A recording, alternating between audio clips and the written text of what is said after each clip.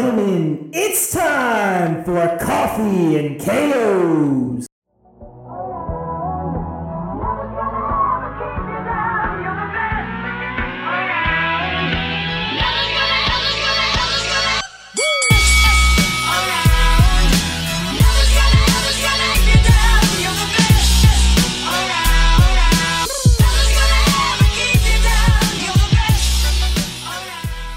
What is up, everybody? Welcome back to Coffee and KOs. Another big week for fight fans this weekend. Probably the highest anticipated fight of the year, I would say, to date. One that we've been looking forward to a while. Those of you that are watching the snippets, you can see Steve and I have these wonky wigs on. Carrie picked them out. This is going to be our Scary Carrie punishment for always. So whenever we lose, this is what we're going to have to do. It makes it not as bad since Steve and I both lost both Scary Carries, so I don't have to do it by myself. That would suck. But anyway, super itchy. I'm not liking it. But Carrie, how are you feeling about it?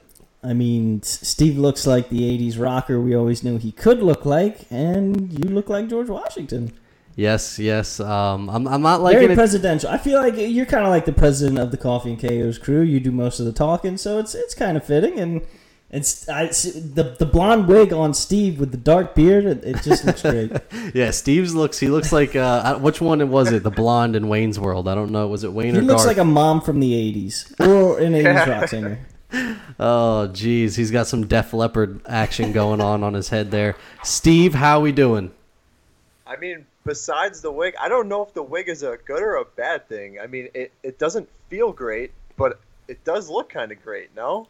I feel like it's a good look for you. I got to say, This is the most hair that I've had in my entire life. So, I mean, I never had to worry about with my hair ever getting in my eyes, and this is happening right now. But yeah, so crazy week this week, tons of news. So not only to recap last week's ridiculous card, that was a fight night, the Ortega zombie fight, but then we also got some crazy news this week in the UFC, and then a ridiculous UFC 254 pay-per-view that is absolutely stacked. So many things to talk about today. This show is completely loaded. We are upset that our friend Norton MMA is not here with us today to do this. Hopefully we can get him back on next time. We do have a special episode coming out Monday, most likely, so stay tuned for that. Obviously you'll know more about that on Monday when it's released. You got no information for him other than it's a special episode? Well, let's just say we're collabing with someone who is pretty well known in the fight community. Also, like a newer podcast, but pretty well known. And he's going to come on and review 254 with us. So should be a lot of fun. All right. So anyway, we can get into last week. And guys, last week was just absolutely ridiculous. Steve, Carrie, I don't expect you to know because you don't watch. But yeah, Steve, there was fights. Steve, let's exclude Carrie from this, and let's just talk about how ridiculous this card was this past weekend. Yeah, this card was awesome. Obviously, the main event was like a complete shocker to, I think, almost every single person who probably picked. But also just the main card in general was just pretty stacked, and I thought pretty much every fight was pretty entertaining. I thought it was action-packed. What did you think? Yeah, I thought every single fight was really, really good. God, this wig, the hair keeps getting in my eyeballs. It's really bothering me.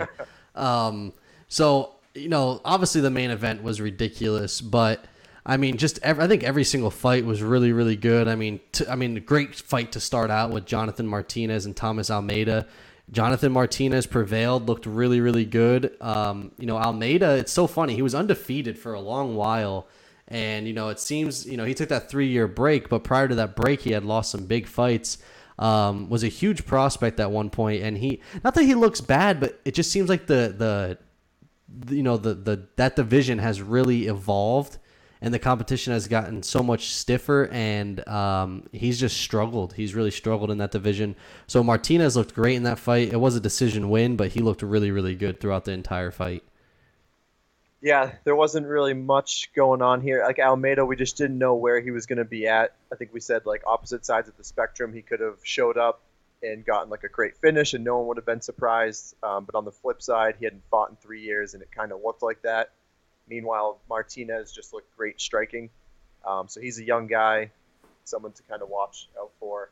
So unanimous decision, he totally earned it. Yeah, and then we got the president or the owner of Glory MMA, James Krause. He comes in short notice. Honestly, a lot closer fight than I expected. I was not Claudio Silva is a guy who typically does a lot of his damage on the ground, and obviously James Krause's ground defense is insane. His takedown defense is really, really good, and so he stuffed, I think, every takedown it was that Silva threw at him. And but on the feet, he actually looked pretty good, and they were really throughout the fight exchanging blows back and forth. I mean, I definitely 100% think Krause won the fight. I have no issue with that decision win. But I was surprised by Claudio Silva. This was honestly, for me, close to one of the fight of the nights. If the last two fights weren't, or the last three fights weren't as good, or the performances weren't as good, I think that this fight could have won fight of the night. Like, it was a really, really good fight. Yeah, it's like the scoring was 30-27 unanimous, but it didn't really feel that way because it was very back and forth. And like you said, like we thought Claudio would, take it to the ground, and he did. He shot 12 times, only landed on 2 of them, but he had no sub attempts or anything, and that was really what we were looking for him to get the win. But Krause did a really good job, like keeping his distance, never really got in a dangerous position, so he outstruck him. It was 94-64, significant strike. So, Alvy Kalina, James Krause looked really good in that. Yeah, and I'm really excited because he basically called out Joaquin Buckley. Don't know the whole beef there. I did watch the post-fight interview, and he stated that he wants to fight Buckley, doesn't like Buckley. He thinks that Buckley is a keyboard warrior, basically.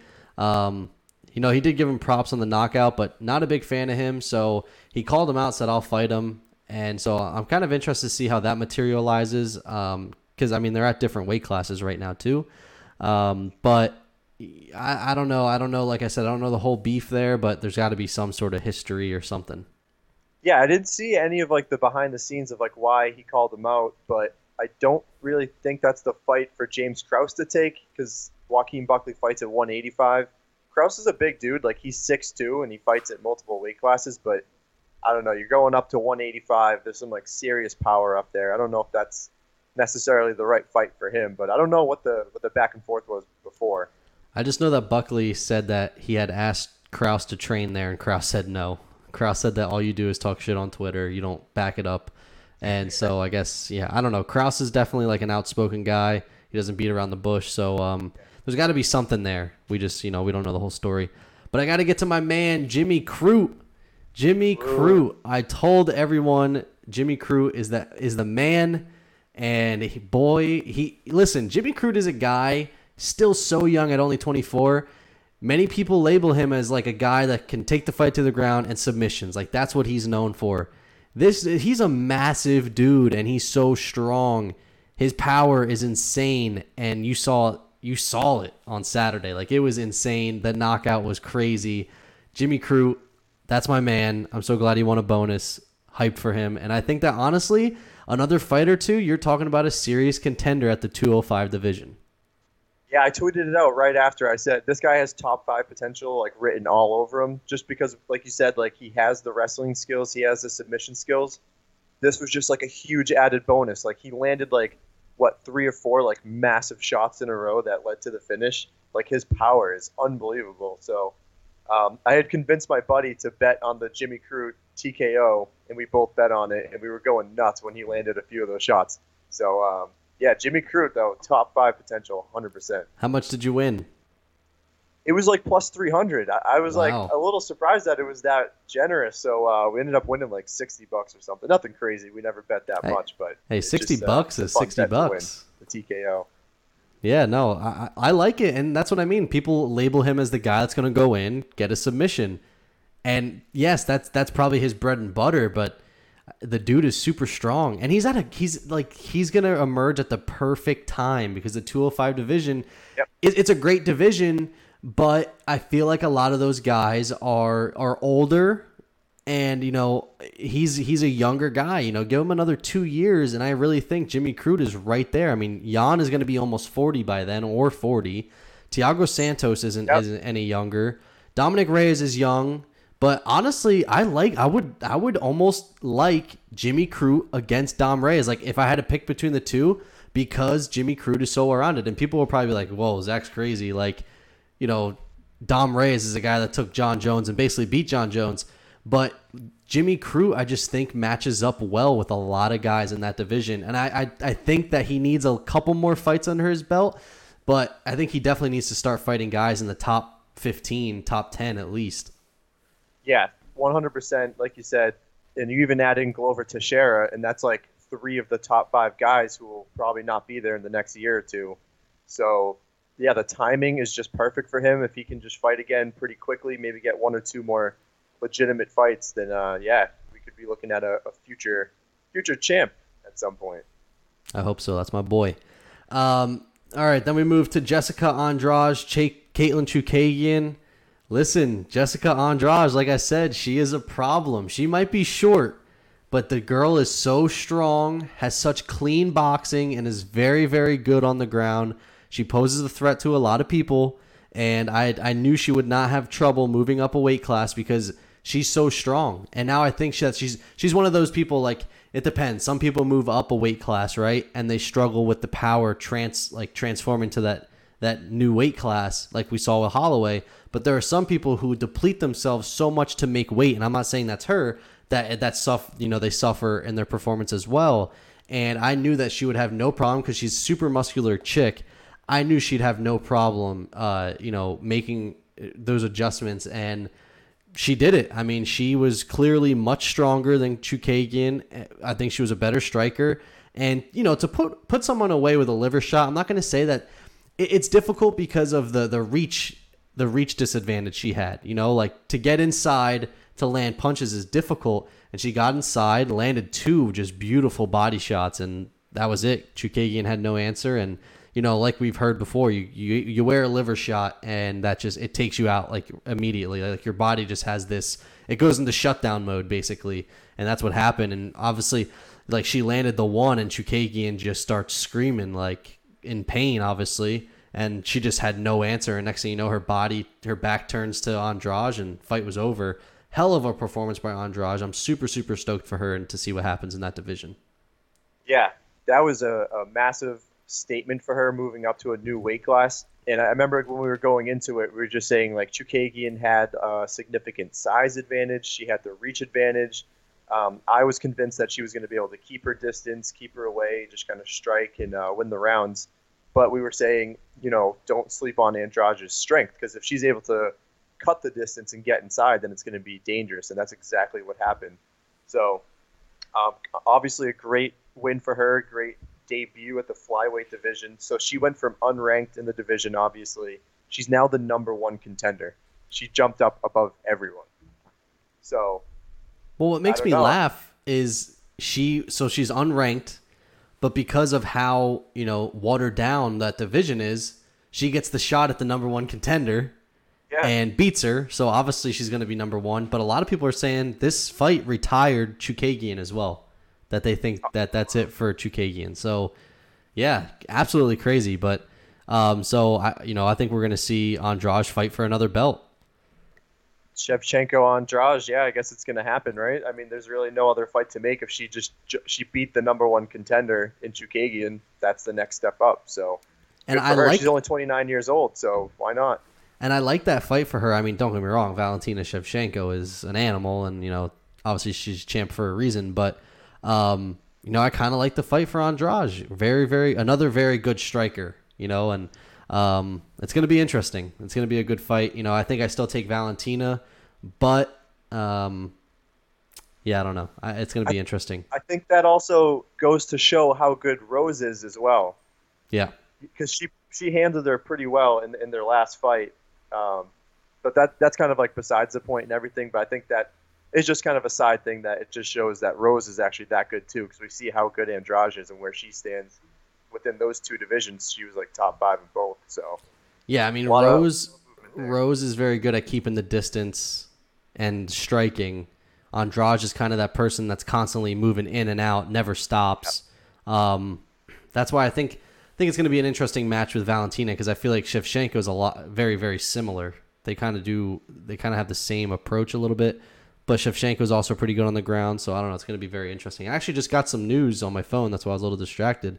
Henry Cejudo says that he'll unretire for the right price. I saw that. I read that article today on ESPN. He's something else, man. I hate these people. Kind of like, it's like Connor all over again. They walk away from the game, but he's been chirping everyone since he left, and then all of a sudden he's like, okay, yeah, I'll fight again. I don't care. He wants Volkanovski though. We all knew that he wasn't. I think my problem with Cejudo is just who he is, like, outside of the octagon. Like, he obviously portrays this, like, fake version of himself because, like, before he became Triple C, he was just a guy, like, he was very humble, when he fought Demetrius Johnson and everything. And then, like, it's been over the years, he's kind of started to portray himself to obviously brand himself. But I think that's what annoys people the most. I love Cejudo inside the octagon. Like, he's super exciting, super intelligent, and I would love to see him against Volkanovski. I think Volkanovski is the only guy that he matches up well with in that division due to the fact that they're close to the same height. I don't think Cejudo would take that. Like, that's why he's like calling this out and like trying to make it happen. He knows that, like, if it's Holloway, if it's like Zabit, if it's any of these other bigger guys, like, he wouldn't have a shot. But right now, he knows he can actually get 3 belts. Oh yeah, and I think if he won the belt, I think for sure he probably relinquishes it after winning it because, and any fight fan or anybody's gonna know, like, okay, Cejudo is probably gonna lose to any of those guys because they're going to tower over him, but he's not gonna carry the power that like Zabit or Holloway or any of them are gonna carry. So it's definitely different. But I would love to see that fight happen. I would love to see Cejudo. I would love to see him try to fight Figueiredo again.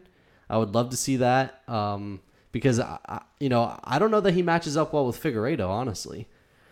So I don't know. There's a lot of intriguing fights for him and Piotr Jan. Yeah, no, I think he kind of left at a crappy time where, like, there's unlimited fights for him to take, and I get it. Like, he's doing the money move, like, he wants to chase the money and get paid. That's what, like, the new thing is. But I don't know, and he's like Triple C, the king of cringe. That's his shtick, but like he's actually still doing that after retirement, and it's becoming pretty annoying. So either just come back or don't. But like, I don't want him to come back, win the 145 belt, and then leave and retire again. I never considered him to be retired. Honestly, I never once thought that he was retired. Like, fighters say that. The only person that I thought would retire seriously is like Paul Felder. I could see him not coming back. Like, he'll come back on the right terms, and like DC at this point, but. Whenever like McGregor or someone like that says retired, unless you're in your 40s, like, and you're completely washed, you're never retired when it comes to fighting. Look at Floyd Mayweather, 50 years old. We'll see him fight again. I guarantee you he will come back at least one more time if it's the right amount of money. You know what I mean? I mean, there's not going to be like, fighters just don't retire and stay retired. It's not like football. A lot of times football players, baseball players, but that's because those guys play until they're 40 years old. That's not the case in fighting. Like, I feel like guys will take like 4 or 5 years off. Look at Chuck Liddell. Like, I mean, don't get me wrong, it was embarrassing, but he did it. He came back and fought again. So, yeah, I don't know. I don't ever consider those guys retired, especially someone like McGregor or Cejudo when they're in their prime. So, yeah. Go ahead. Oh, you're done? Oh, no. All right.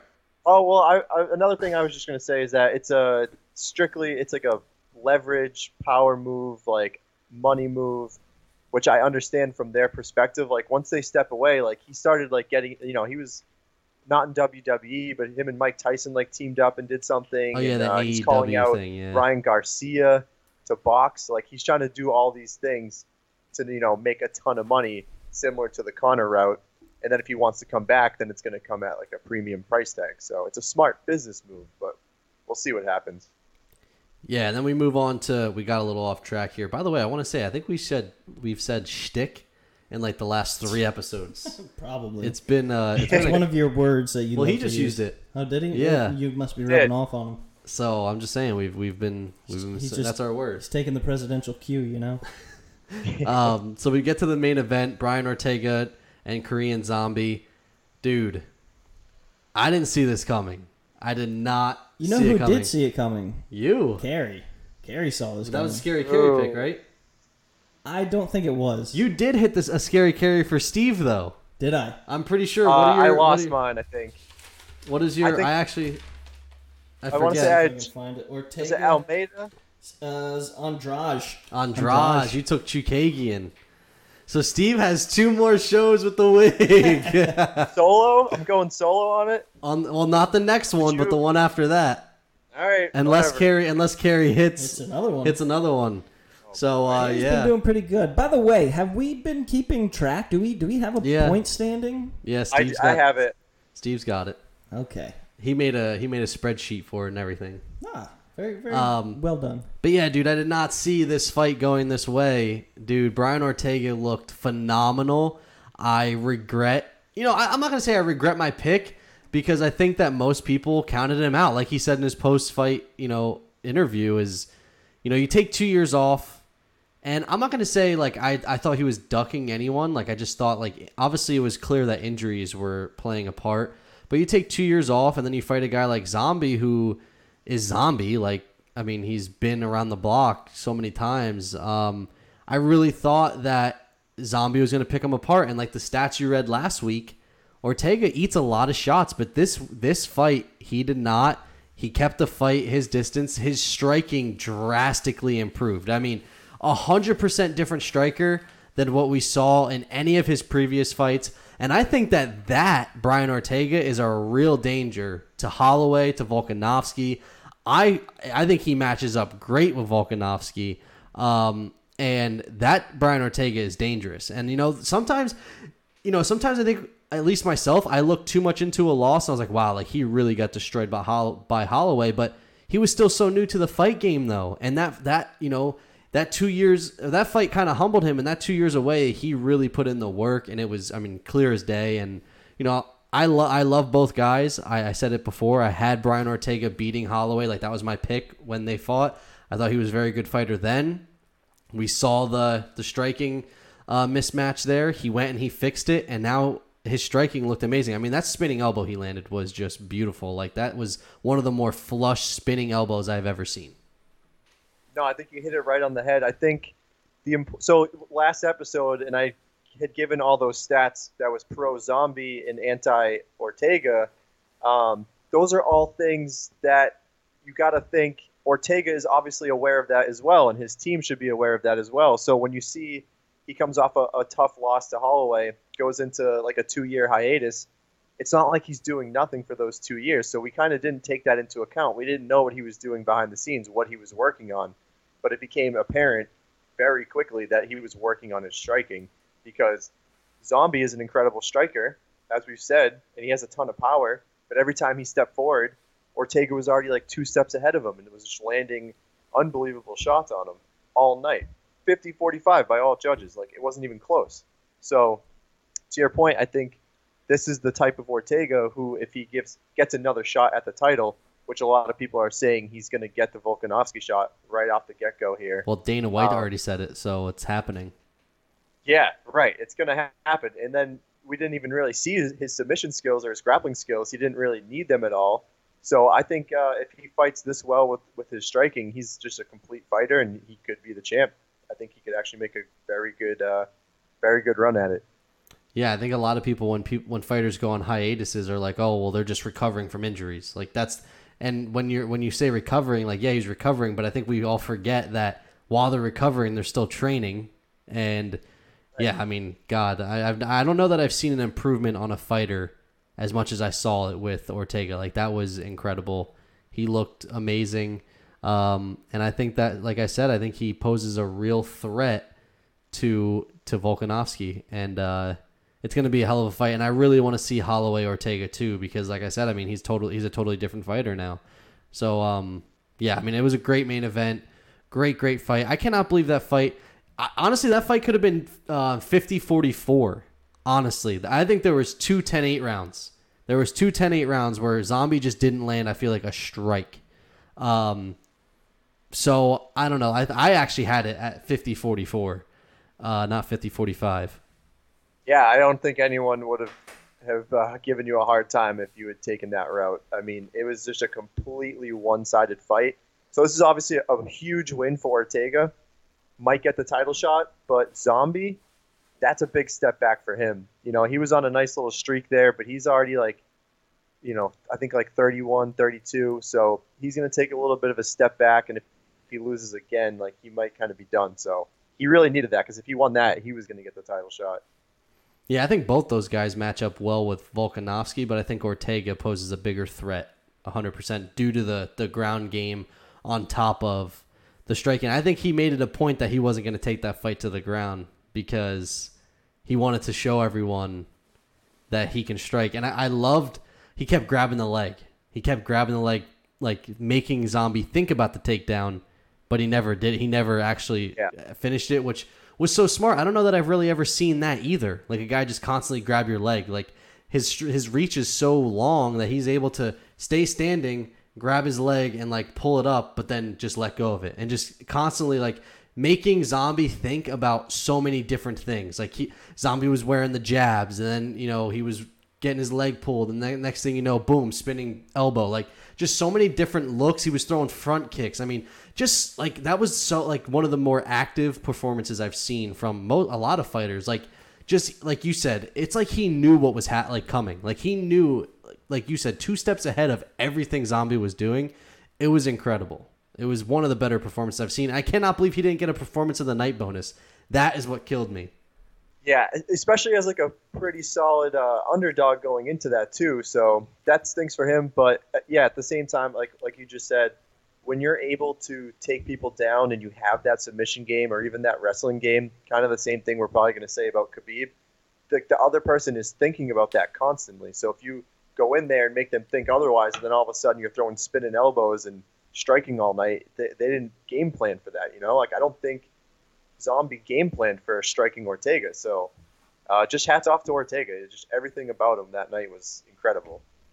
100%. Super, super excited for that card, or for his title defense anyways, or title, not defense. You know what I mean? God, I'm all over the place. I'm just too excited for this weekend. That's all I got to say. But let's get to some news before we get into 254. We should add a sound for news for next week. So news time, and then boom, click a button. Yeah, like a CNN, like a ticker type of thing. Yeah. I don't think we can steal that though. It's less than 10 seconds. I don't know. ESPN's they don't like anything taken of theirs, so I think that we should steer away from that. All right, what do you think? You're the president? I'm gonna be on that stick. Hey, call the shots, Mr. President, not them. Call me Mr. President, damn it. No. Anyway, yeah, some news. I mean, if you do you have it pulled up? If not, I can start with something. I have the news, but if you want to start with yours, by all means. Well, I was just gonna, so I read an article today, and it was about the whole Mike Perry thing, and so Mike Perry obviously has been his ex-wife came out and said how Mike Perry used to, beat her, and then, this evidence came out of a 911 calling and all this stuff, and Dana White never addressed it. So in his news conference this week, never addressed it.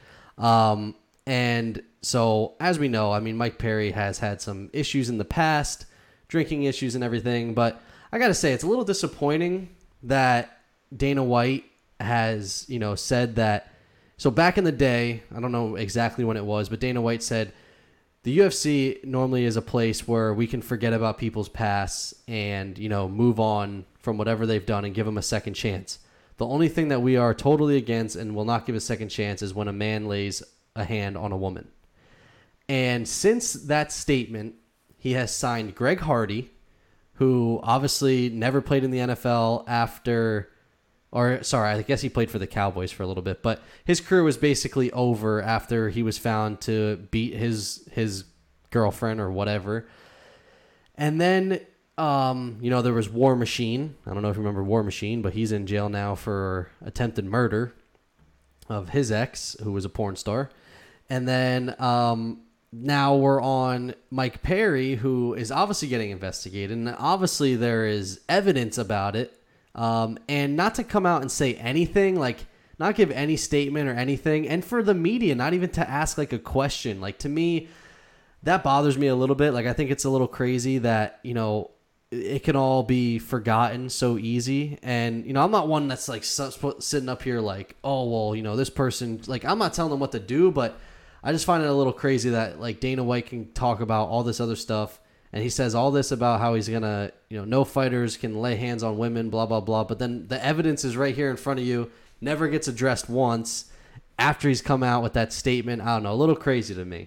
You know what's weird is that Mike Perry had an incident not too long ago where he got like hammered at a bar on like a Wednesday and punched that guy in the face. You remember that? And then Dana White in the UFC stepped in and made him do like anger management, and I think he had to go to rehab for a little bit. But then this happens, and like you said, there's no dialogue or there's no like transparency from Dana White, which is like usually his thing. Usually he addresses everything out in the open, like he doesn't hold back at all. So it is very strange. I guess the only thing is maybe because he hasn't been like convicted of it or anything. It's just kind of like a he said, she said at the moment, so we don't know if it actually happened. But if there is like legal action on it, I'm sure Dana White will have to take a stance on it. But I think it is a BS move on his part. He needs to address that right off the bat. And Mike Perry, man, he's had like a whole history. I think he's been in prison before. So if he had any balls, he'd probably just cut him from the UFC. My only thing is with the 911 call, because I did listen to the audio. He was in his car, and apparently he never laid his hands on her. He was just drunk and angry. So I'm not even going to go out and say that he hit her. Okay, I'm not going to say that because there's this freaking hair. You got to fix your curls there, bud. I'm not going to say that. I'm not going to say that he hit her because there's no evidence of that in that recording anyway. But I'm just saying that it needs to be addressed, whether he did it or not. Even if he just said, "Look, we're looking into it." Right. There's still not a lot of details, so until we get more details, we can't really address it. I'd be fine with that, but I think that's something. The fighters need to be held accountable. Just the NFL, if there's something that happens, boom, right away, the owner, the GM, whoever steps in, makes a statement on it. And I think that needs to happen because it is a serious matter. I mean, and like you said, he has the prior history. I think that's what makes everyone kind of raise those eyebrows. And I think it was the Bloody Elbow that posted those articles, and they're pretty they're pretty good company. So yeah, I was a little surprised by that. Yeah, well, I read the article. I think it was also on MMA Junkie, and it was the girlfriend, or is it the ex-wife? I forget. Yeah, but ex-wife. She had like told this whole story of a night that like he came home and he was drunk and he like literally tackled her and started grounding and pounding on her until she like broke. She heard like a rib crack, and at that point like he was like tired and he kind of stepped away, and that's when she like slipped out and called Perry's mom, and then Perry's mom picks her up and they take her home to her home, and then like Perry follows them to the house, and they were like scared that he was gonna like break in and continue, so they called 911, and that's when the 911 call came in. So there is a whole story behind it of like how she was beaten prior to that, but I guess there's no like video, there's no pictures, or she did post pictures, I think, actually. So the whole thing is a mess, actually. It's terrible. Yeah, and I think that it definitely needs to be addressed. I mean, there's no reason he should be fighting anytime soon. He's fighting Robbie Lawler. Like, the UFC just quickly forgot everything that's happened, and he's scheduled to fight now. Like, that's, to me, is crazy. Don't get me wrong, he's exciting in the octagon. I think he has great potential, but, that can only get you so far. That doesn't make you invincible to society. Yeah, well, like you said, so we saw it with Kareem Hunt a few years back when he had his allegations come out, and then he got cut by the Chiefs.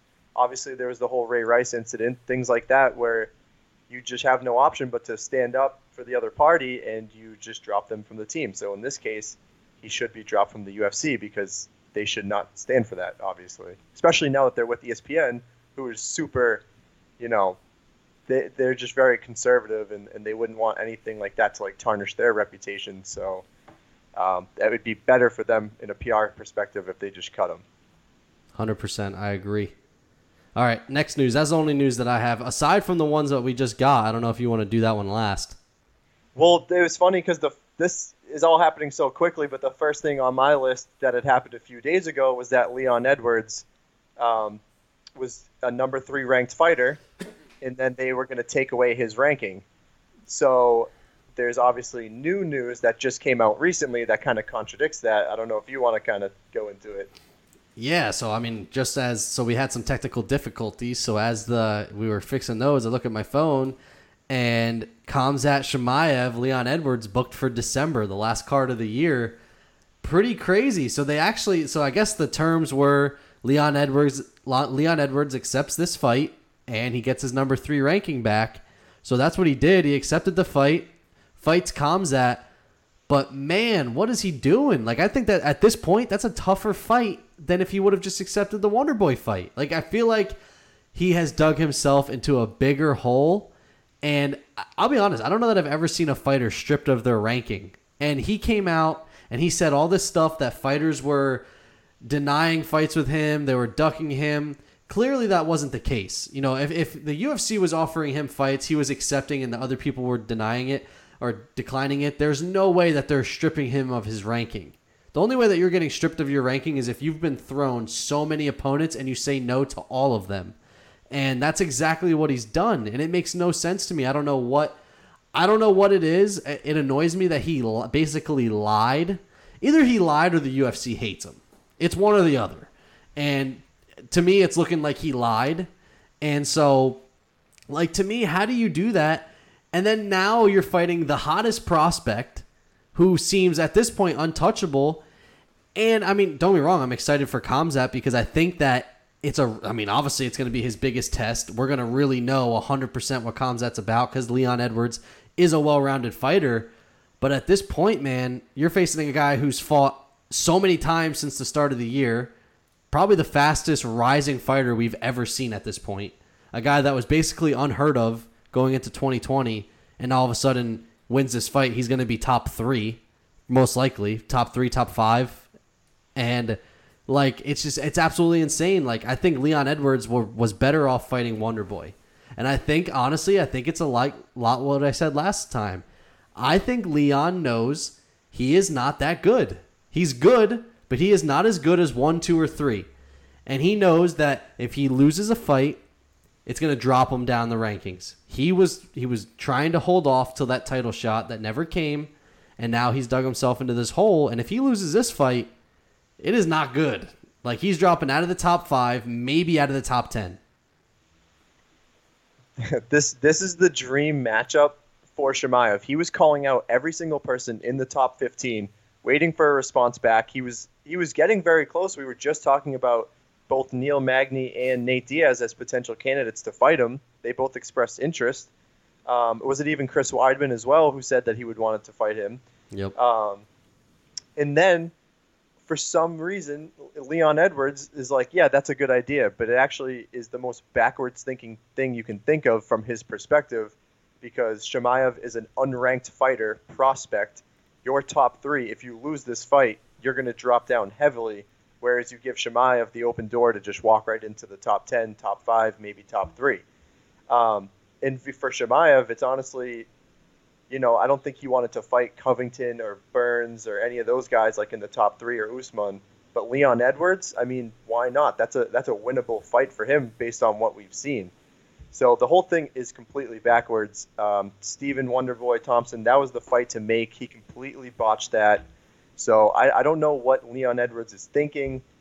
He's a little bit delusional. He was calling out Gilbert Burns, trying to get a title contender fight after the Usman fight got pushed back. So I don't think Leon got what he wanted. Maybe he was forced to take it. But it is a bad fight for Leon, and it is a great fight for Khamzat. Well, I think for Leon Edwards, I think it was one of two things. I think you take the fight and you keep your ranking. You don't take the fight. You drop out of the top 15, whatever, and possibly getting cut from the UFC. And if you get cut from the UFC, Bellator is not paying what the UFC is paying. I mean, that's the closest option, but they're not paying, if you're the top 3 in the UFC, you're making pretty good money. I don't know that in Bellator you're making the same. So I don't know. Very, very odd. Just the whole thing is awkward. Leon Edwards, I think, definitely backed himself into a corner. And like you said, if you're Khamzat, you got to be happy. It was funny. Someone tweeted 2 guys that couldn't find opponents are finally crossing paths. But the problem is Leon had a ton of opponents, and he for whatever reason, I don't understand it. For whatever reason, he turned down the Maul. I mean, Wonder Boy or even Masvidal, like those were the two fights to make. He gains nothing by beating Khamzat. He gains nothing because Khamzat's unranked. He's not going to move up. He can only lose at this point. He can only lose in this, win. If he wins, the only positive is he probably keeps his 3 spot. If he loses, he's I don't know. It's absolutely crazy to me. Yeah, it's insane. It makes no sense. He might have just unraveled his whole career right there. That's going to be tough. So you better hope he wins. He needs to win this fight. This is I can't even believe he took it. He's an idiot. Plain and simple. Leon, sorry Norton. Leon is an idiot. Coming from Steve. That was from Steve. Yep. Sorry Norton, but it's true. I don't know how you can defend him at this point. There's just too many things that have happened. So he's an idiot. The next thing I had, which I thought was awesome, and I did not see this coming at all. I don't think anyone did. But Rob Font is making his UFC comeback against Marlon Moraes, who's making a quick turnaround. And I just think that is unbelievable for our guy Rob Font, who was our first interview on this show. So great chance for Rob Font here. For Marlon, from his perspective, I think they're kind of looking for like a bounce back win for him. But hey, Rob Font is good. That's going to be a tough match for him. It's great for Rob Font because if he wins the fight, he's, inserted himself into title contention possibly. If he, and Marlon is definitely looking at this fight as, okay, I'm going to fight Rob, I don't know what his rank is right now, but I'm going to fight. And I think what Marlon's going to try to do is, get this fight against Rob. He's going to try to dominate it. Like he's thinking like first round finish so he can keep his ranking and like it'll be more impressive because he took it on short notice rather than, waiting. So, I don't know. I think, oh my God, now Steve's connection's messing up. We've had a heck of a day trying to record this show. Hold on. Was that me or you? No, it was you. We're fine. I don't know what's going on. We're having some technical difficulties, but we could keep talking. So yeah, I think that it's a great fight for Rob, a comeback fight. Little bit of a risky fight for Marlon though. It is, and I get what he's trying to do because they were saying, he's been fighting like top level talent in and out for the last few years, has not been having as much success, so he needs to kind of find himself again, so they're looking for a lesser opponent. But I believe Rob Font's on like a 2-fight win streak. He's number 11 ranked. Like he's hungry. He's coming back from his injury that he's recovering from, so he's going to be hungry because if he wins this fight, I mean, this is the biggest fight of his career. That's a gateway into the top 5 for him. So absolutely massive for Rob Font, and I would be on upset alert on Marlon Moraes. 100%. I'm super stoked for Rob as well. All right, any other news? Honestly, no, because I did have like the whole Mike Perry report that came out, but we touched upon that. But it was kind of like a slow news week for the most part. Not too much going on. The only other and it's not even that important, but Dana White basically shut down the idea that Poirier and Conor will fight at 170 because it makes no sense at all to anyone. Like if it's going to happen, it has to happen at 155. Where they're both ranked, it will have implications for the title fight. But that was, that's pretty minor. I think people expected it to actually end up at 155. Yeah, no, I it doesn't make sense, and I agree. I agree with Dana. Honestly, like there's no reason why that fight should be at 55. No reason whatsoever. So no, I'm with Dana White on that one. Doesn't make any sense to me. He needs to. That fight needs to happen at 155, 100%. Yeah, so it's not even really news. It was just something that came out because they wanted. I don't know. I think Conor wanted to fight at 170, but I don't really understand that from his perspective too. Because if he's going to eventually fight Pacquiao, I'm pretty sure he's going to have to cut weight for that. So I don't know where his head is at. I never do. No one does. Yeah, I was going to say, does anybody ever know where his head is at? But that was it for news. That was the big things that we touched upon. But after that, it was pretty slow. All right, so that's going to do it for news. We can move on to our picks this week. Before we get to the main event picks, though, we have a couple voicemails. So we'll listen to those, and then we'll break down the main event. So we'll go through our picks for the other fights quick first, if that works for you guys. Sure. Carrie, you haven't said one word, I feel like, this whole entire show. I've said a few words here and there. Oh, yeah, that I look like George Washington. Yeah. The president. I feel like I got picked up and body slammed. That's I'm sitting here in a little pain. I got a question. What's better, his wig right now or the hat, the brimless hat? Oh, the wig. I'll take the wig over that stupid brimless hat any day. The brimless hat's coming back next week. Hope not. No, it's not. It can't. Oh, no, on Monday. Oh, stupid. Because we have a guest. I'm not going to Really? look that much. Is that how you want to present yourself to our guest? Yeah. Looking like that? Yeah. Wear the wig. Go with the wig. That'll be more respectable than that stupid brimless hat. Nope. All right. Anyway, finally, it's here. Well, UFC 254 is here, but this fight, Ion Cutelaba versus Magomed Ankalaev, we've been waiting and waiting and waiting, and I'm not going to say it's definitely here yet because we still have tomorrow. Who knows? But it looks like it's happening. So fingers crossed, looks like it's happening. We've made picks for this fight now 2 times, and it's been canceled twice because of COVID. So fingers crossed it stays well. Also, I want to give a quick shout out to Miranda Maverick making her debut tomorrow. Good luck to her. She's going to kill it. The stare down was pretty intense. I don't know if you saw it. I didn't. The girl in her face said, "I'm going to kill you." Oh my god. Yeah. Don't say She's that. such a Miranda. lovely girl. Yeah. So Miranda was pissed. She was posting about it all on social media. So yeah, that one's going to be a feisty one. I'm excited. It's going to be spicy. That's an early prelim too. So that's like 10 o'clock, 10:30. That might be the first fight. Second fight. It's the second one. Second fight? Yeah. Oh, nice. I'm so excited, man. I think I'm going to live stream. Like on Twitter. From where? My phone, just like watching that fight. Because that's our girl now. So I think I'm going to do that with all fighters that we have on, is I'm going to like live stream my reactions to the fight on people that we've had on the show. Yeah, this is the first fight where like we've interviewed them and then they're actually fighting on live television, a pay-per-view at that. So this is exciting stuff for us too. Yeah, I agree. I'm super stoked for her. But yeah, anyway, Magomed Ankalaev versus Ion Cutelaba.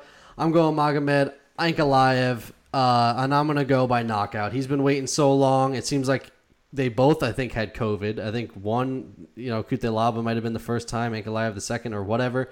I don't really like Ion Cutelaba. I don't really like how he carries himself. Ankalaev won the first fight. Obviously, that controversial stoppage. This is the 3rd time this fight has been booked. The last 2 times 4th time it's been booked. But yeah, so I'm going Ankalaev by TKO. My wife keeps calling me. You want to take that or? No. Go ahead. You guys can make your picks. I'll be back. You can edit it. Yeah, you All guys right. can make your picks. Well, All right, Steve, you're up. All right, so yeah, this one's tough because we've had to choose 4 different times at this point, so I keep going back and forth, and I truly believe Ankalaev is far and away a better fighter. He's much more well-rounded. He's much more fundamental. He's a better striker. We saw it pretty clearly in the early fight in February 2020. He was piecing him up all night in the first few minutes. Bad stoppage there. There's bad blood here. I like that aspect of it. So it makes a lot of sense to go with Ankalaev, but I really want this fight, this main card, to start off with some fireworks. Cutelaba, I think we mentioned it to you before, his nickname is the Hulk. Sometimes he just comes in, shirt off, all green. He just flexes like the Hulk at his weigh-ins. The guy is crazy. He has a ton of knockout power, and I want to see that happen in the first fight in this main card. So Cutelaba, TKO, it's going to happen. Boo! We can't go Cutelaba. He's a punk. Nah, he's a beast, dude. He's gonna go crazy. The bad blood here, someone's getting finished for sure. So Oh, yeah. I think Cutelaba can land the one shot and take him out. There ain't too many fights where there's real bad blood, so this one would be exciting. As much as I want to go Cutelaba, La Chupacabra, since we're coming up to Halloween, that's like the Mexican devil, I'm just looking at the numbers here, and it doesn't look like he's got what it takes. I'm going to have to agree with George Washington over here and go Ankalaev. Ankalaev. I'm going to go with TKO. I'm not even going to look at the numbers this week. I'm just, I feel like when I do my picks, I look too much into the stats. My picks drag out. I talk too much. I'm not doing that this week. I'm just going by, what I know. Be a president of a few words. Indeed. I just have to say I looked at the card and it's gonna be an easy week for me to make picks. I got a lot to work with here. You should come over. I'm buying it tomorrow. It starts at 2:30. The You're pay-per-view. buying? Yeah. It starts at 2:30? Yeah. So it's not a late night for you. Wait, is that when the main card starts? Yeah. The prelims start at 10:30. We'll be done by 5:36. How about you come over here? I can't. Kayla's coming over, bringing food. She can come over here. Nope, can't. I already got it. And Taylor's off, so. Listen, you always want me to come here.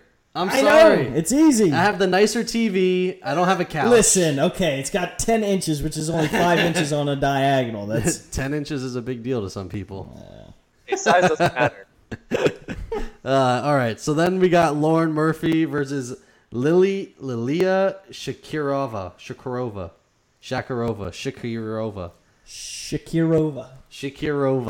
Shakira. I'm going Lauren Murphy in this one. Lauren Murphy, seasoned vet, taking the fight on short notice, so it's going to be a little difficult for her. But yeah, I'm going Lauren Murphy. She's a savage. She's like, she's always just in wars, I feel like. Finds a way to get it done. Super veteran. Yeah, Lauren Murphy. Go decision. So I looked into this one a little bit. What could you call her? Shakira. So Shakira, making her UFC debut, she fights out of Uzbekistan, and she's in a Russian promotion. And I looked at her last 3 fights, and they're all against fighters who had 0 pro fights on their record. So that is not a good look for her. It's obviously a very low level of competition. She even has a loss on her record to someone who only had 1 pro fight. And she's going against Lauren Murphy, who's on a 2-fight win streak against tough competition. She's a veteran. She's seen it all. She's actually kind of a knockout artist in the women's division. So to me, this is one of the biggest locks of the night. You got to go Lauren Murphy TKO here. A lot of the times I make my pick beforehand and then I kind of listen to you guys. I think, you made it pretty easy, but I'm going to go with my little thing here anyway. On one side, you got Murphy. If you know anything about Murphy's Law, anything bad that can happen. But then you got Shakirova, right? And I got a feeling tonight the hips won't lie and the kick might, find its way on Murphy's chin. But listening to you guys, did you get the I got it. Yeah, I got it.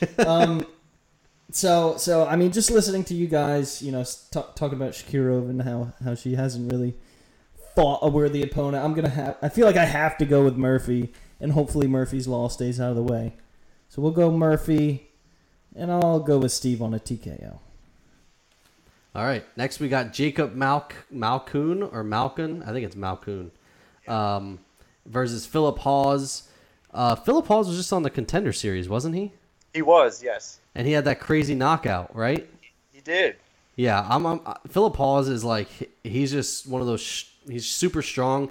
Comes in as a heavy favorite to make his UFC debut. I'm gonna go Hawes by TKO. His last knockout was nasty. Super strong guy. Yeah, I like Hawes in this fight. Yeah, this is another weird one. So Hawes lost his original Dana White Contender Series fight in 2017. Then he wins a few in Bellator and Brave, and then eventually gets another shot at the Dana White Contender Series, and that's what happened. He won that one with a good finish, and now he's in the UFC. So this is technically his UFC debut. Same with Jacob Malkoun, also his UFC debut. He's only 4-0 in a pro record, so kind of similar, very inexperienced fighter. Hawes only has 10 pro fights, but at least it's at better competition. So it's just like it's really hard to pick those types of fighters where you don't know where they came from. The only thing I could find on Malkoun was that he trains in the same gym as Whitaker. He's an Australian fighter, so there could be something to that. But I don't know. You know what? Yeah, let's go Malkoun, surprise TKO. What's funny is, how about Philip Hawes? You lose your UFC Dana White Contender Series first fight. You come back your second fight, you win in spectacular knockout, and now you make your UFC debut on the main card of a huge pay-per-view. That's a pretty cool way to go in, especially not even just for him, but Malkoun making his debut, and then you have Shakirova, who's also making her debut. So to make your UFC debut, we got 3 of them here, and all 3 on a huge card. That's pretty sick. I want to say, like, it's very surprising to see the Malkoun Haas on this main card, and not even as the opener. It's strange, but I do think, Whitaker trained with Malkoun, and he's on the same card. Whitaker's obviously fighting, so I feel like that happens sometimes where they kind of say, like, hey, I'm fighting, but I want this guy to come with me. I think the same thing happened with Izzy. He had, like, 4 of his guys who fought on the same card as him, so there's probably something to that. But, yeah, hey, if you get a huge finish on this pay-per-view, that's great for your name. Well, there's got to be some sort of influence because Tai Tuivasa's back, and he got cut from the UFC. That fight could have been on the main card and replaced that could have replaced the Lauren Murphy fight. And then I think the Casey Kenny Nathaniel Wood fight is going to be electric, and that could have replaced that the Philip Hawes fight and been on the main card too. Casey Kenny's making a really big quick turnaround. That's at catch weight. So that fight is really, really interesting as well. And then you got Alex Cowboy Oliveira also fighting. And Sam Alvey. So a lot of good fights on this card that probably could have taken the place of those 2, but either way, they're going to be great fights. It's going to be a great card all the way around, so super excited for that. Sorry, Kerry, I know you're waiting to make your pick. No, it's fine. I think what's going to happen here is Malkoun the Monsoon's going to just rain down on Hawes and leave him in all. Wow. I'm going with Malkoun, and I'm also going to make I'm coming for you. a scary carry for Zach. But I'm gonna take a decision, and scary carry for Zach. All right. Hopefully I don't lose, so I don't have to wear this stupid wig.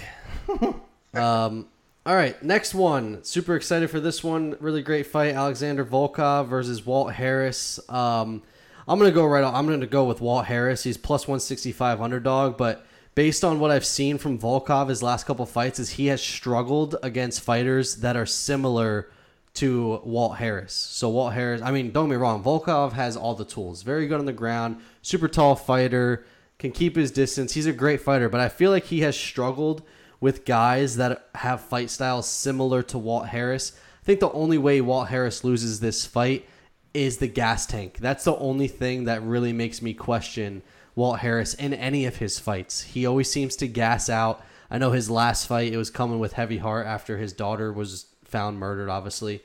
So that was a really big fight for him, and obviously didn't go his way. Fought a really tough opponent in Overeem, but no, I just think that Walt Harris matches up pretty well with Volkov.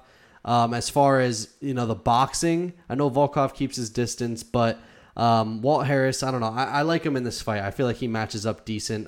But at the same time, I could see this fight really going either way. It really, what we're going to get from Volkov, right? We've all seen it. It's the same formula every single time, which is great. Super consistent. He's very well-rounded, very, very good fighter. I think really the only way we're going to know how this fight goes is what we see from Walt Harris in the first round. He's brought a couple different versions of himself as far as being in shape and how long can he go into the fight and stuff like that. So I think if his cardio is good, I think if he's physically in great shape, I think that this fight leans towards him. I think that if he comes out and he's sucking wind after the first round, Volkov is going to tear him apart. But I'm gonna go with the underdog here. I'm gonna go Walt Harris. I'm gonna go KO. We've seen Volkov keep his chin high. Derek Lewis knocked him out. I think I've gone almost all KOs here to start. But yeah, I like Walt Harris's. I think Volkov might push the pace a little bit, but we've seen him push the pace and then wear a big punch from Derek Lewis, and I think Walt Harris has that kind of power. So I'm gonna go Walt Harris here. Yeah, this is an intriguing matchup. So Volkov's number 7 currently, Walt Harris number 10. I don't really think the level of talent of these guys, I don't think either of them is really going to make a run for the title, especially, Walt Harris is I think he's like 36, 37 years old. I think we've seen the best of him already. I was not obviously impressed when I saw him fight Overeem, but like you said, that was a very troubling time for him. His mind wasn't in it. So I don't think that's a true indicator of how he fights. And he did actually catch Overeem in that early on, so he almost had the finish there. So he's totally capable of landing that big shot, and I think you said it correctly when you said the first round is going to be kind of everything, because the longer the fight goes on, we already know Volkov can go 5 rounds even. We've seen him do that. Super well-rounded fighter. He's very technical. He's going to have the 3-inch reach advantage. So I do favor Volkov in this respect. I just think he's just a better fighter overall, more well-rounded. Definitely Walt Harris can catch him, but I don't think, like Volkov had that happen to him against Derek Lewis in like the last 5 seconds of the fight. I don't think he's going to get caught. He's too smart. So I do have Volkov winning this, and I'm going to go by decision. Definitely a tough matchup for Walt Harris, but if any fight is going to keep his name relevant, it's got to be this one, because if he loses this one, he's out of the top 10. Yep. He's already out of the top 10. No, he's number 10, so he's out of the top 10. 10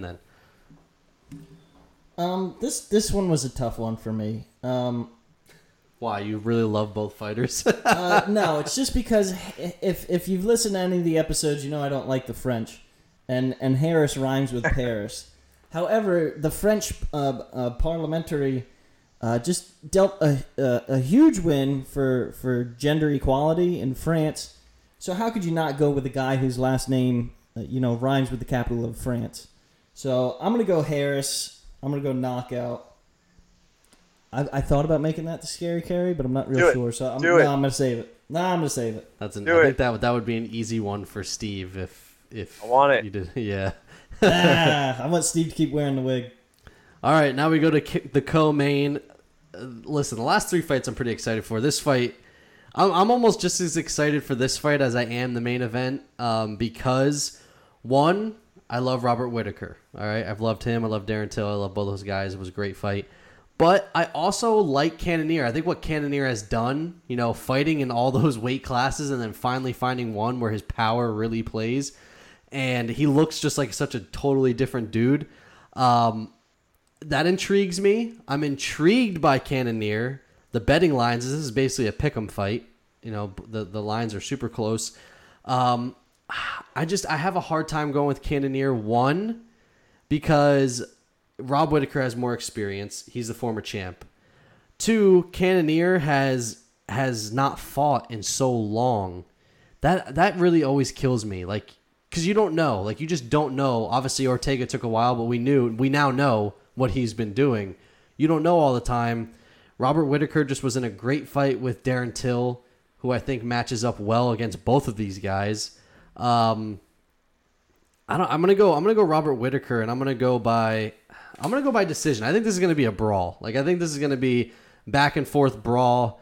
Cannonier is a knockout artist, obviously at this weight class. But it's hard to pick against the former champ. And I think, I don't know. I don't think Cannonier is there. I like him. I really do. But I don't know that we've seen enough of him at middleweight either. I feel like he's still so new to the division. He made a really quick climb because of how quick and vicious his knockouts have been. So yeah, I don't know. This was really tough for me to pick this fight, because I really don't know. I like Whittaker, very good counter striker. I like Cannonier because physically he's very, very strong in that division. Very good power.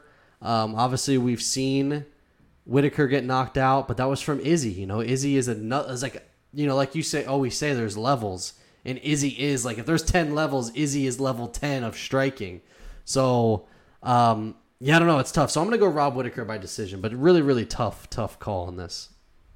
I think it's actually very surprising that the odds makers would make this a pick'em, just based on, Whittaker's track record of being the ex-champ. He just comes off a amazing win off of Darren Till, who's a great fighter. And then, like you said, Cannonier, we haven't really seen too much of him. So it's interesting that they put it out as a pick'em. But they both had very interesting roads. Like Whitaker, he defended his title a few times. Then he gets injured. He's off for like a year and a half, and he's made a pretty good comeback so far. And then we've seen Cannonier drop from heavyweight down to light heavyweight down to middleweight. The dude comes in incredible shape. He is got to be the strongest person in that division. I had just rewatched his fight against Jack Hermanson, and we've seen what Jack Hermanson's capable of doing. Great fighter. And he was able to kind of just shrug off his takedowns and eventually land the power shot. And when he has you down, you're not getting back up. And that, to me, was something that I think Till was able to knock down Whitaker in the first round of their fight. But if he gets caught by Cannonier at all, he's going to go down. And I think the 3-round fight kind of favors Cannonier in that respect. If it's a 5-round fight, we don't really know where his cardio is at, whereas Whitaker, we know he can do it. So I'm actually going to go with Cannonier in this one. He's going to have the 3-inch reach advantage too, which is actually going to be tough for Whitaker to get inside, get in and out, and not get caught. So I have Cannonier winning by TKO. So just a quick look into Cannonier's fight history here. He's beat Iwan Kutelaba, lost to Glover Teixeira, beat Nick Roerick, I don't even know who that is, lost to Jan Blachowicz, lost to Dom Reyes, beat David Branch, TKO. So his last 3 wins, TKO, TKO, TKO. David Branch, who is his chin's been questionable. Anderson Silva, back end of his career, so not super impressive. Jack Hermanson is the one that really put him over the top. That TKO against Jack Hermanson, obviously based on who Jack Hermanson is and obviously his, like you said, his ability to take guys down. So I think it's an intriguing matchup, but I still think Whitaker's track history is just much better. And so I think that's what kind of puts him, a little bit above. Yeah, the reach advantage is big, but, Rob Whitaker is another elite level striker.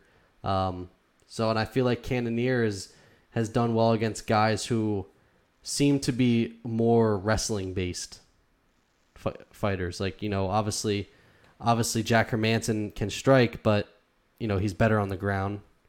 Anderson Silva at this point in his career is a great striker, but not what he was. So that's not that impressive either for me.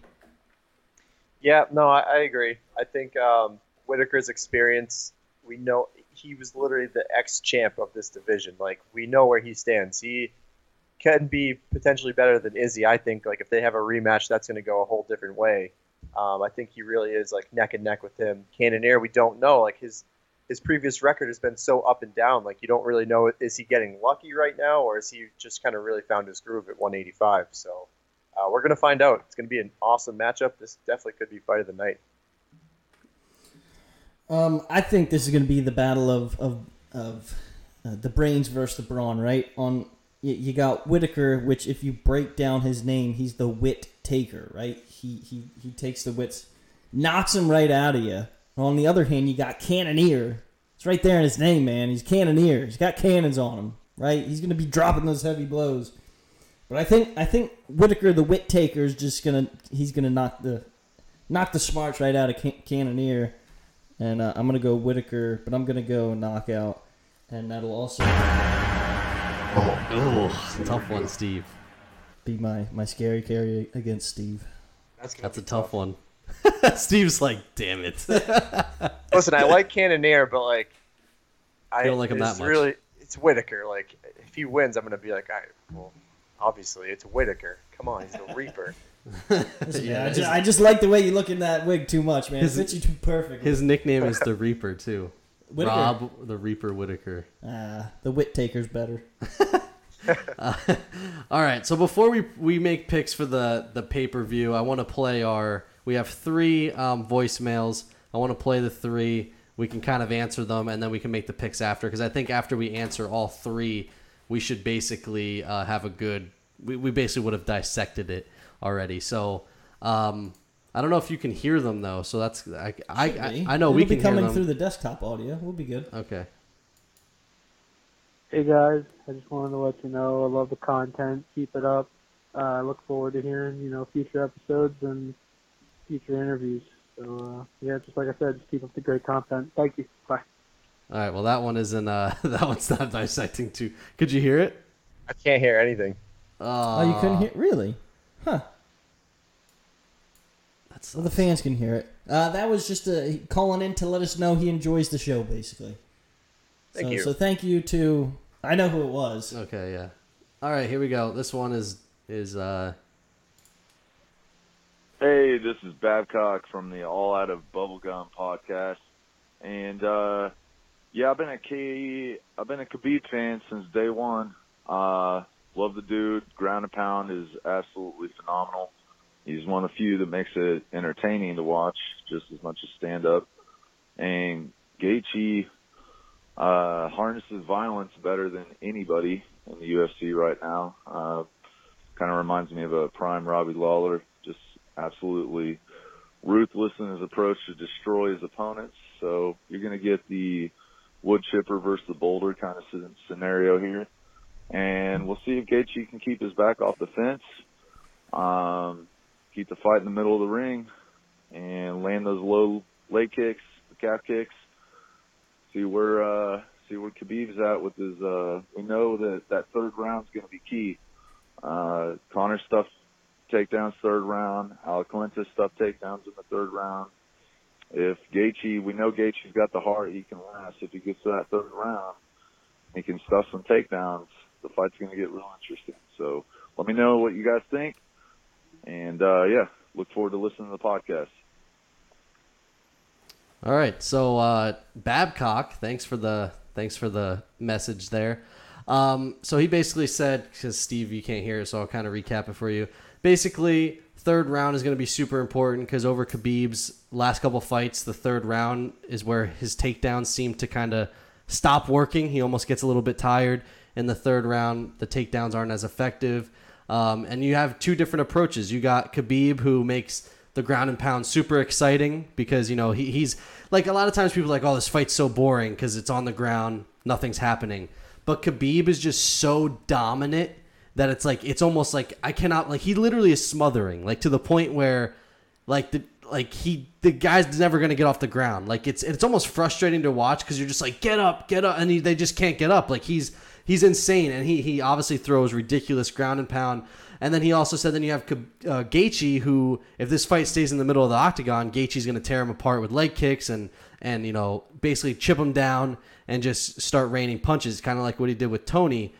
So he said it's kind of contradicting both fight styles. He doesn't really, he doesn't know if Gaethje can stop the takedowns. He thinks it goes in Gaethje's favor. I totally agree. So yeah, that was basically a synopsis of what he said. And he said the third round is going to be telling. I do think that we see all 5 rounds. I do. I think we see all 5 rounds. Because Gaethje is such a warrior that even if he gets taken down in a round or two and wears some punches, I don't think that he's going to get TKO'd. I think that if he's going to get finished on the ground, it would be by submission, kind of almost like what happened with Poirier. But Gaethje's takedown defense is also very good. I don't know what your take is on that. Yeah, I mean, it's super interesting to think about how this is all going to play out because usually every single Khabib fight goes the same exact way. So really what we're looking for here is Gaethje going to be able to somehow disrupt that flow and kind of change things up? And I think the way he's going to do that is, one, he's going to have to potentially stop the takedowns. I don't know how good he'll be able to do that. We don't really see his takedown defense that much, so that's going to be a question mark going into it. But also, if he's able to stuff those takedowns, can he land like those early like calf kicks, leg kicks that people have been doing a lot to kind of slow down the opponents, which would be a great thing for him to utilize early on. So yeah, I just really think it's a matter of, one, is he going to be able to stuff the takedowns? But two, if he gets taken down, will he be able to get back up? And I personally don't think he's going to be able to fight him off that long. I think Khabib usually always finds his way in, and he will get control at some point. And I think Gaethje's he'll probably do a good job early on, maybe in round one, but I think Khabib's going to have his way at some point, probably starting in round 2. All right, we got one more voicemail, and then we can make the rest of our picks. Hey, Vince here. I'm just wondering if you guys think that Gaethje actually, if you even think he has a shot this weekend. I really hope he does. If you do think he does, what do you think he has to do to get the win this weekend? So basically, this was from Vince. Do you think Gaethje has a shot to actually win this weekend? If you do, what does he have to do to win? I'll be honest. I think this is the problem, and this has been the problem with everybody that Khabib has fought. We all get sucked into, is this going to be the guy that does it? Is this going to be the person that does it? We did this. I feel like we had the same conversation about Poirier, because Poirier has the wrestling background. He has the takedown defense. But much like Adesanya is that next level of striking, Khabib is that next level of wrestling. I do think Gaethje has a shot. I think the leg kicks are definitely something that Khabib has not faced before. Like, I think that Gaethje's ability to throw the leg kicks is at a higher level than anyone that Khabib has fought. I also think that Gaethje's very good at moving backwards and throwing significant shots. He kind of, he did press a lot in the Ferguson fight, but early on, Ferguson was the guy pushing the pace, and Gaethje was just kind of firing. So I think Gaethje has a shot. And I'll be honest, Khabib looked depleted on the scales. He did, and that doesn't always mean anything, okay? Because it's not really about how you look on the scales. It's really how you replenish between the scales and fight. So I'm not going to say that means a lot. Khabib has struggled many times to make weight and then comes on and puts on hell of a performance. But yeah, I think Gaethje definitely has a shot. I think he does. I think anybody in any fight has a shot, let's be honest. And I'm not going to say that he's the best bet to beat Khabib though, because Al Iaquinta put on a hell of a fight against Khabib. Like the first 2 rounds, I think were really, really close. And it was after that Khabib kind of turned it on. But I think if Gaethje can keep this fight going until the end of the third, fourth, fifth round, I think the fight kind of leans into his favor. I think that if Khabib, has to kind of the more Khabib shoots for takedowns and the more that he struggles to land takedowns, the more tired he's going to get. And I think that moves into Gaethje's favor. We've seen Gaethje's gas tank. The dude is just an animal. He does not get finished easy. I think his heart is greater of anyone that Khabib has fought. And I think that is also something to look at. And I know we talk heart and maybe it's a little cliche, but I think Gaethje's heart is much bigger than what any of the other opponents is. And his will to win is just that much greater, I think. I think the only person that is close to him is Tony Ferguson. And we saw what happened in that fight. Ferguson just, didn't stop. Constantly moving. Listen, Gaethje, I like Khabib. Khabib is a legend, possibly a GOAT. He's definitely got to be in the consideration. But Gaethje has been one of my favorite fighters since he's come to the UFC.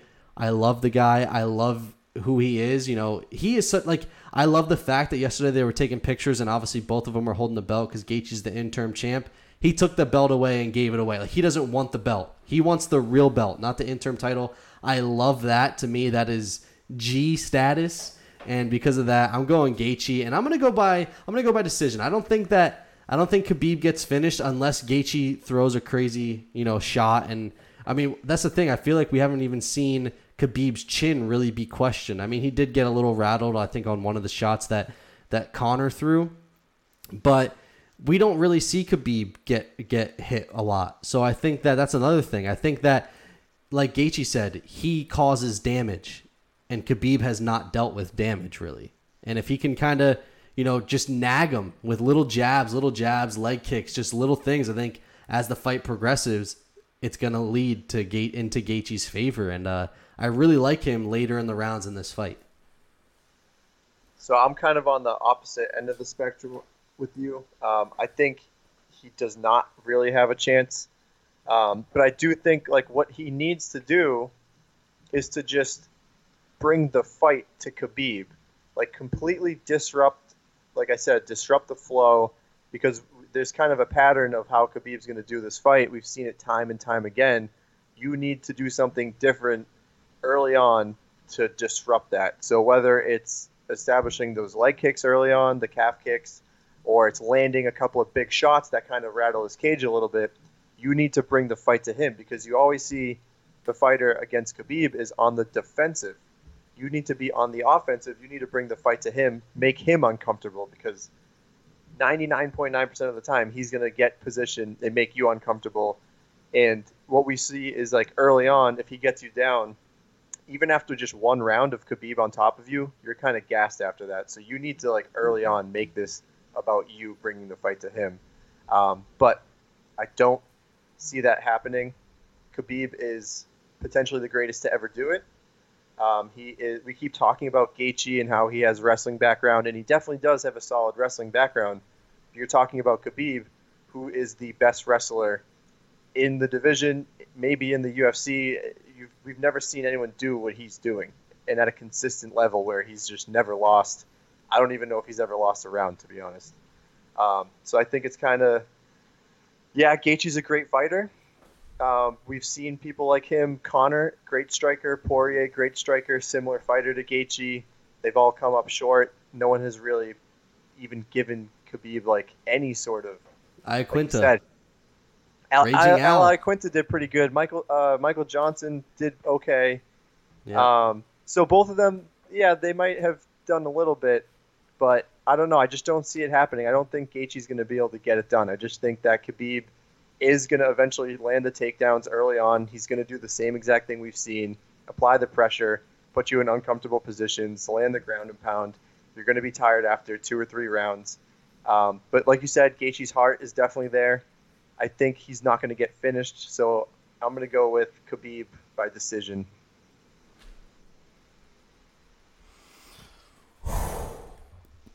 This is going to be a battle, I feel like. And I don't even know much, but I feel like this one's going to be a battle. I saw the clip of Gaethje, with the belt, and he said, "I don't want this belt." He doesn't want the interim belt. He wants Khabib's belt.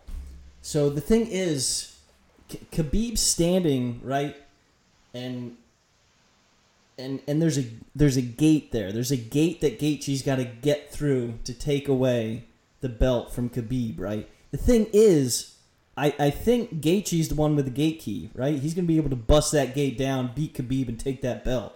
So I'm going with Gaethje. I think you have to. I think he's got a lot of heart. Not that Khabib doesn't. I saw a clip of him earlier where he was beating McGregor, and I forget who the other fighter was. And he's just talking to him like, nobody's taking this from me. Like, I deserve this more than anybody. So he's got a lot of heart too. But I think Gaethje has a lot of pent up aggression with that interim belt, and he wants the real one. I think he's gonna take it. Gaethje definitely has a lot of anger because everyone's overlooking him and already talking Khabib versus GSP, and I think that's bothering him a lot.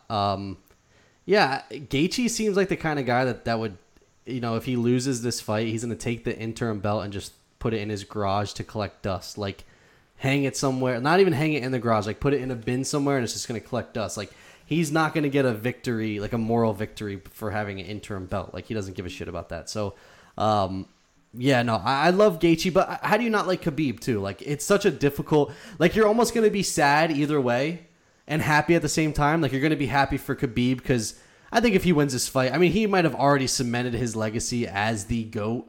But if he wins this fight, he's officially run through every person in that division other than Tony. So, it's great for him if he wins the fight. And then if Gaethje wins it, it's like, man, like, the man to dethrone the GOAT. Like, you know what I mean? Like, it's just one of those things that you're going to be happy for whoever wins and you're going to be sad for whoever loses because both are good guys. Both have super respect for one another. So it's going to be a great pay-per-view, great main event. I can tell you right now, like, I'm going to you ever get like the nervous jitters, like on a big fight? Like, I'm going to get the nervous jitters in this fight because I just like, it's not like a matter of I care who wins. It's just like one of those, like, it's going to be electric and it's so anticipated. Everyone's been waiting so long for this. So it's super, super exciting. Yeah, this really could be the biggest fight of the year, and it's definitely one of those ones where you're going to have to stand up, you're pacing back and forth. It doesn't really matter who wins to you, but, like, you just know, like, sparks are going to fly, like, the level of competition is huge, and it's just like Khabib, dude. Like he doesn't fight that often, and when he does, you have to tune in to see if Gaethje's going to be that guy to take it from him. But I think Khabib's dad passed away as well. That's a huge thing people are talking about. Always in his corner. He's not going to have him. So people are saying maybe mentally he's not going to be 100%. But I think if anything, that might even add another layer of motivation. I think Khabib is going to end his career undefeated, and he'll probably be the second best to ever do it outside of John Jones. Yeah, I think the only thing to really watch is the weight cut was definitely difficult. He didn't think he was going to make weight. I don't know if you saw the video, but when they told him he made the weight, he looked up to the sky, looked like he was going to cry, and was like, thank God. Like he did not think he was going to make weight. So again, not something to totally dwell on it, but it is something that you can think about because it depends. Like some guys, okay, they can rehydrate, whatever, do fine between then and the fight. Other guys, maybe their body takes some time to recover. So I don't know. It's not something to look too much into, but just something to think about. Wait, did you make your pick yet or not yet? Yeah, man. Gaethje's got the gate key. Yeah. I'm sorry. It's the wig. I'm going crazy. Cutting off the circulation. The Twitter poll was interesting. So I had asked, do people think that Justin Gaethje's going to win at least 2 rounds? And yes, 60% of people said that they think he's going to win at least 2 rounds, which I was surprised to see. And then I saw on MMA Junkie, they did their fan poll to see who was going to win. Majority picked Justin. And then I think even Anik Show, they did a poll, and I think a lot of people, the fans are definitely picking Gaethje. Yeah, I really think that rounds 1 and 2 could be Khabib. Because he's a guy that kind of pushes the pace, gets that takedown early. But like Babcock said, and like we've seen, rounds 3, 4, and 5 get difficult. And Gaethje is that guy that, it depends how much effort he's putting into those times getting up too. I don't know. It's really so difficult. I think Khabib is the, no offense to you, it's the safe pick because it's freaking Khabib. Never lost. Yeah, he's really never lost. Like you said, I don't know that he's ever lost a round. The dude, it's Khabib. But at the same time, I don't know. It's just Justin Gaethje he's so appealing. But like I said, I feel like we've all been in this trap before with Conor, with Poirier, with all these guys. We've been in this trap before. So it's okay, how many times are we going to doubt Khabib rather than just say, okay, dude's the GOAT. Greatest wrestler, no one's gonna beat him. It is what it is. You know what I mean? So, and we've all been through that. So I totally see both sides. And I think a huge plus is that Gaethje, we just saw him go to the 5th round with Tony, and he looked great. His cardio totally held up, and he threw a ton of volume. So you think he would have been tired, but he looked amazing. So if this fight, if he can last past that 3rd round into the championship rounds. That's where he could, make some big moves. So cardio is going to be huge for him. 100%. Kerry, anything else to add? Nope. Alrighty. Ladies and gentlemen, the Coffee and KO's crew has called an end to this episode, declaring the winner by listening, you fans. Hey guys, once again, Scary Carrie, President Washington, and Blonde Alice Cooper will be back on Monday with a special episode. Other than that, if you like the episode, go hit that follow button on Facebook, Instagram, and Twitter. We're all Coffee and KO's 1, and we'll see you next week.